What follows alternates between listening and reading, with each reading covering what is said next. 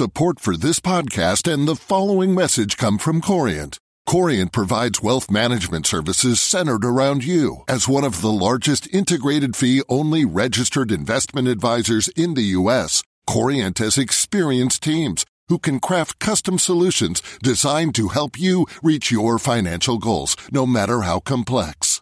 Real wealth requires real solutions. Connect with a wealth advisor today at Corient.com. That's Corient.com.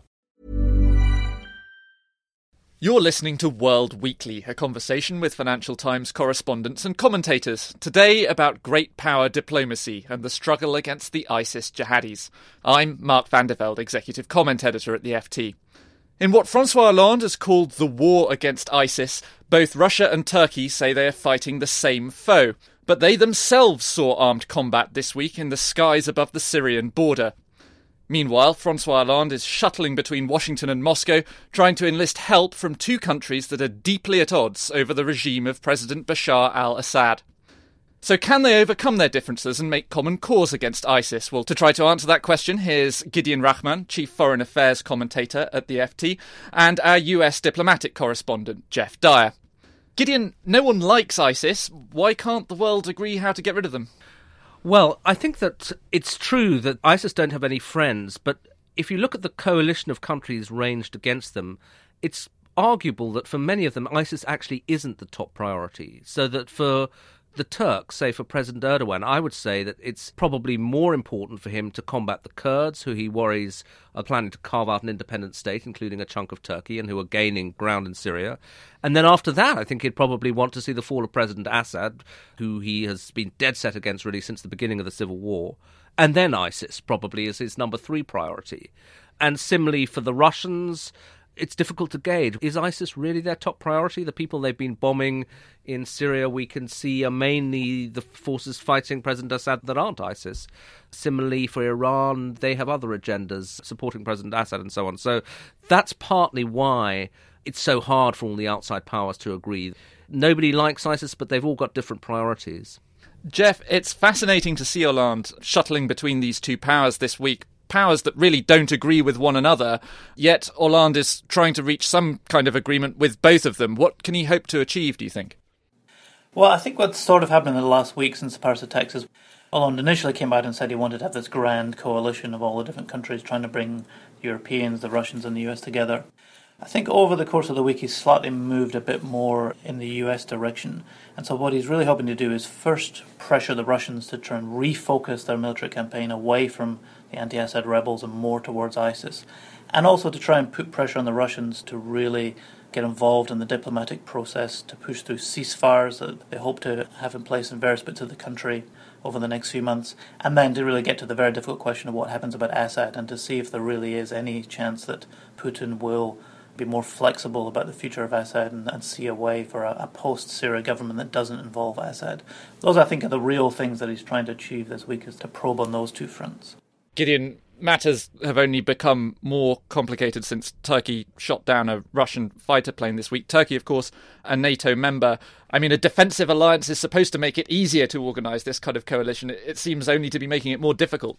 Well, I think it was a pretty heart-stopping moment for people in the NATO alliance, particularly the Americans and NATO HQ in Brussels, when this news comes through that the Turks have shot down a Russian plane, because you're getting very dangerously close, depending on how Russia responds, to triggering Article 5, which is the Mutual Defence Treaty of NATO. And NATO managed to get through the entire Cold War, as far as I can recall, without shooting down a Russian plane, and now they've just done it.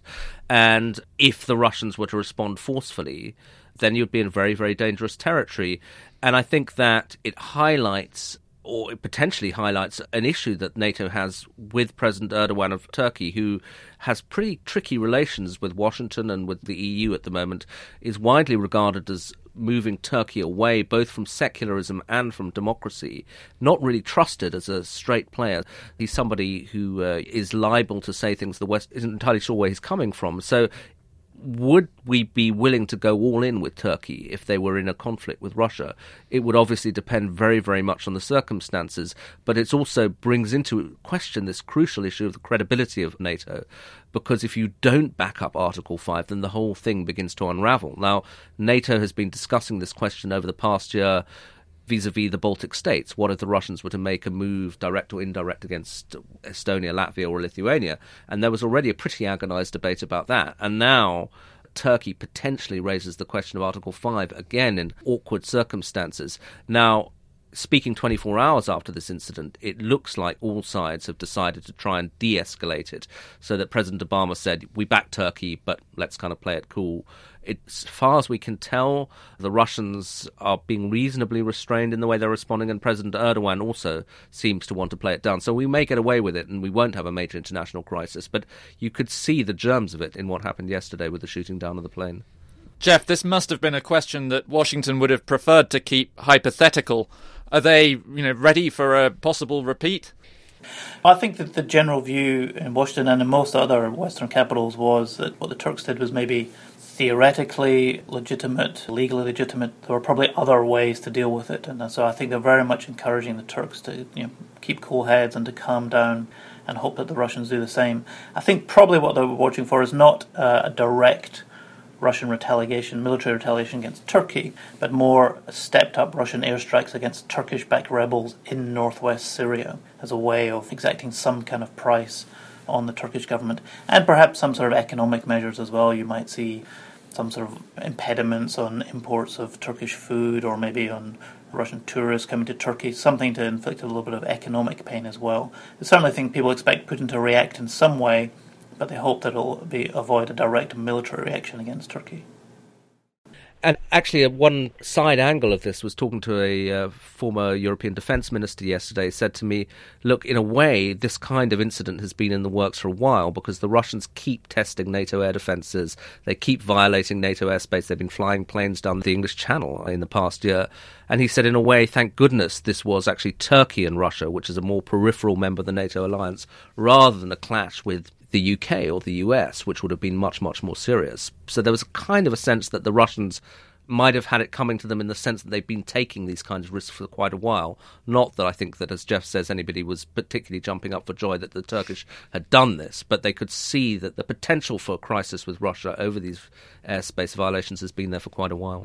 You argued in your column this week that there were reasons now to consider a rapprochement with Russia to try to find a way of making common cause in Syria, at least.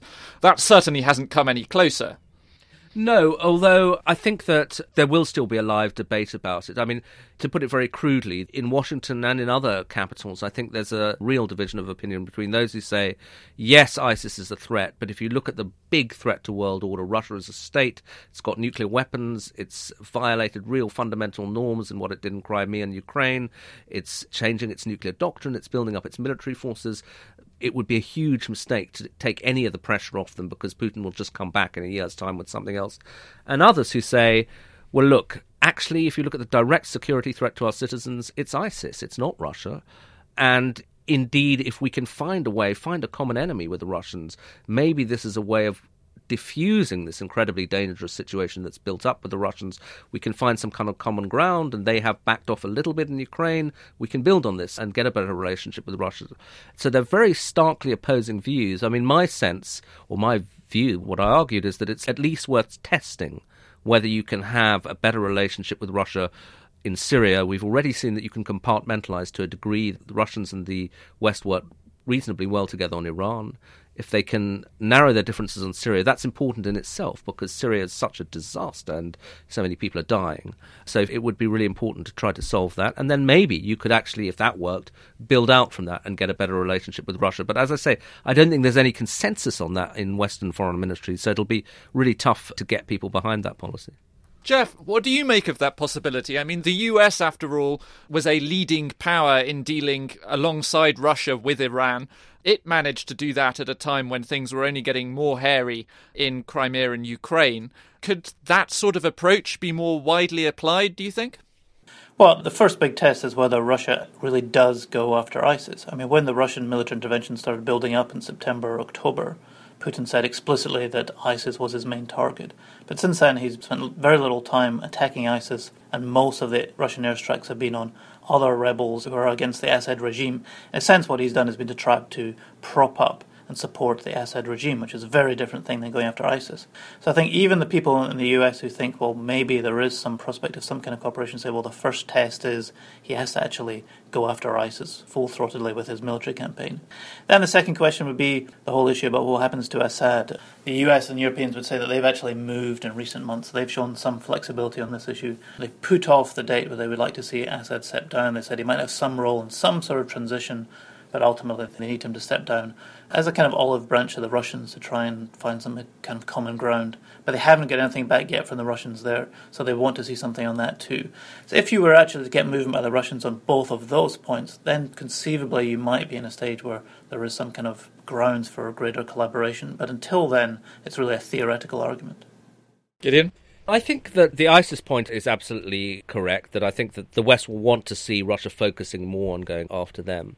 I think the Assad question is an interesting one because, as Jeff says, actually, without really acknowledging it, the US has moved a bit towards the Russian position on Assad, has got rid of this idea, he's got to go immediately. And at least some in the decision-making circles in Washington will privately say that they can see some logic behind the Russian position. As one former Obama administration official put it to me, the Russians say to us that we haven't yet demonstrated to them that what follows Assad is anything other than some combination of chaos and Islamism. And he said, they might have a point on that. So in a sense, the West has got itself on a hook by saying Assad must go, while sort of at the back of our minds thinking, well, however awful he is, we don't fully have a response to this Russian argument that, are you sure that what follows will be better? So maybe there is further room for the West to move a bit closer to the Russian position. At the moment, the kind of consensus that people are looking for is something like a sort of stage withdrawal from just Assad and maybe a few cronies go at the end of the process, but you keep the state structures of Syria in place to avoid the mistake that people now felt was made in Iraq, where you just dissolved the state. Whether even that really works is open to question, because there are others who argue, well, actually you can't really separate Assad and the regime, and if you take Assad out, the whole regime might collapse anyway. But if there's another move the West's going to make, it'll be towards that. Libya, of course, should have taught us this lesson. The Russians must be looking askance at what's happening there. Absolutely. I mean, one of the difficulties that the West has is, while there's a lot of legitimate distrust of Putin and disgust at what he's done in Ukraine and a sort of sense that this is kind of a gangster regime in some ways, occasionally one looks at things they say and says, well, actually, maybe they got a point, particularly in the critique. Putin's given numerous speeches. He loves giving these big foreign policy speeches. And there was one where he said, look, my Western friends, inverted commas, look at Iraq, look at Libya. Have you learnt nothing about collapsing these states? You create chaos wherever you go. Now, the more forceful Western people just dismiss that and say that's total nonsense, self-serving propaganda. I think some of the more thoughtful ones might say, well, at least on that point, he's not totally wrong.